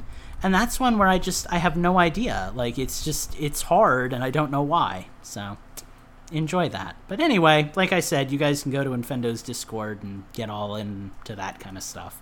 I think if you want to join our Discord, you can find the link on infendo.com, actually. So, now's a good time to do that. Pop into the Mario... go to, by the way. Yeah, it is a website you should go to. But yeah, pop into the Mario Maker Discord channel, and, like I said, we've got all of the levels pinned. So, if that's the kind of thing that you're into and you just want to come and download all the levels and never speak to us, you can do that. So, do that. But also talk to us. We're fun and nice, and we like company. Sometimes. Exactly. All right. Well, man, oh man, that was an episode, wasn't it? I think we found ourselves to the end. But before we get out of here, we're going to tell you, aside from the Discord, where you can find us on the internet. But like Lucas said, really, that's where we want you, especially in these times of Mario Maker, because that's where all the fun stuff is happening. Everybody's swapping levels, having a good time. So go check out the Discord. Go to Infendo.com. There will be a link in the header to get there. But aside from that, y'all, it is time to end the show. It's been a fun episode 500. Here's to 500 more. But until then, make sure that you're following at Infendo on Twitter. And you can also follow at Infendo Eugene on Twitter as well. Justin, where can the people find you? You can find me on Twitter at Infendo Justin. And I'm actually going to promote it this week because I've got a new blog going up. Follow my Disney tweets at Utilidork. And go to utilidork.com because I'm going to be posting something over the weekend. If you're into Disney, especially Disney parks, that's what Utilidork is all about. I'd like to really get it running, especially since hopefully I'm going to have a computer that runs well soon. Or at all. Right. Also, if you go to Infendo Justin, you will find my Switch friend code. Friend me. I don't play games with people very often, but it is always nice to have the option. Not to mention the fact that I will be posting Mario Maker levels as soon as I finish them. So, once I have that, I will be sharing that on Twitter. Very nice. All right, Lucas, where can the people find you? The people can find me at chromaticu.com. If you don't know how to spell that, this week I'm going to spell it for you because I haven't been doing that. It's CHROMATICHUE.com. You can go there. That has a link to my Twitch, so you can watch me do live streams. I should be doing one tomorrow night, unless I get horribly distracted like I did last week. But yeah, come watch me make a game. I think that's probably about it. That's all I want to plug. So come be a part of that with me. I'd appreciate it. Awesome.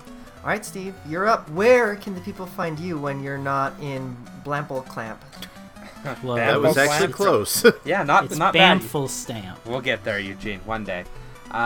You can find me at Gentis1 on Twitter, desperately wishing I had a VR unit because I'm listening to the damn soundtrack right now, and it's making me want the game even more. You should be listening to Infendo Radio episode 500. No. Yes, Steve, come on, don't be so distracted while we're trying to do a show here. It's really disrespectful to your co-host. Right now? Yeah, my headset multitasks. I am only distracted. I am only distracted by our producers, who, by the way, are very distracting tonight. Jen? Steve, I am really excited for you to get a VR headset. I think you're just gonna It's only a matter of time. You're not even gonna be on a Nintendo podcast anymore. You're going to die. I'm excited. I'm gonna get to play with Schnazzy's. I'm gonna get to play with Schnazzy One's VR headset tomorrow. He's bringing it to my family's 4th of July picnic. So is that nice. I told him he has to bring Beat Saber. Yes. Is that a euphemism? Does Schnazzy have the Quest or the whatever the standalone I think one he is? has the Quest. Yeah. So I'm gonna send you some nice. songs you need to play, but we need to end the show at some point tonight.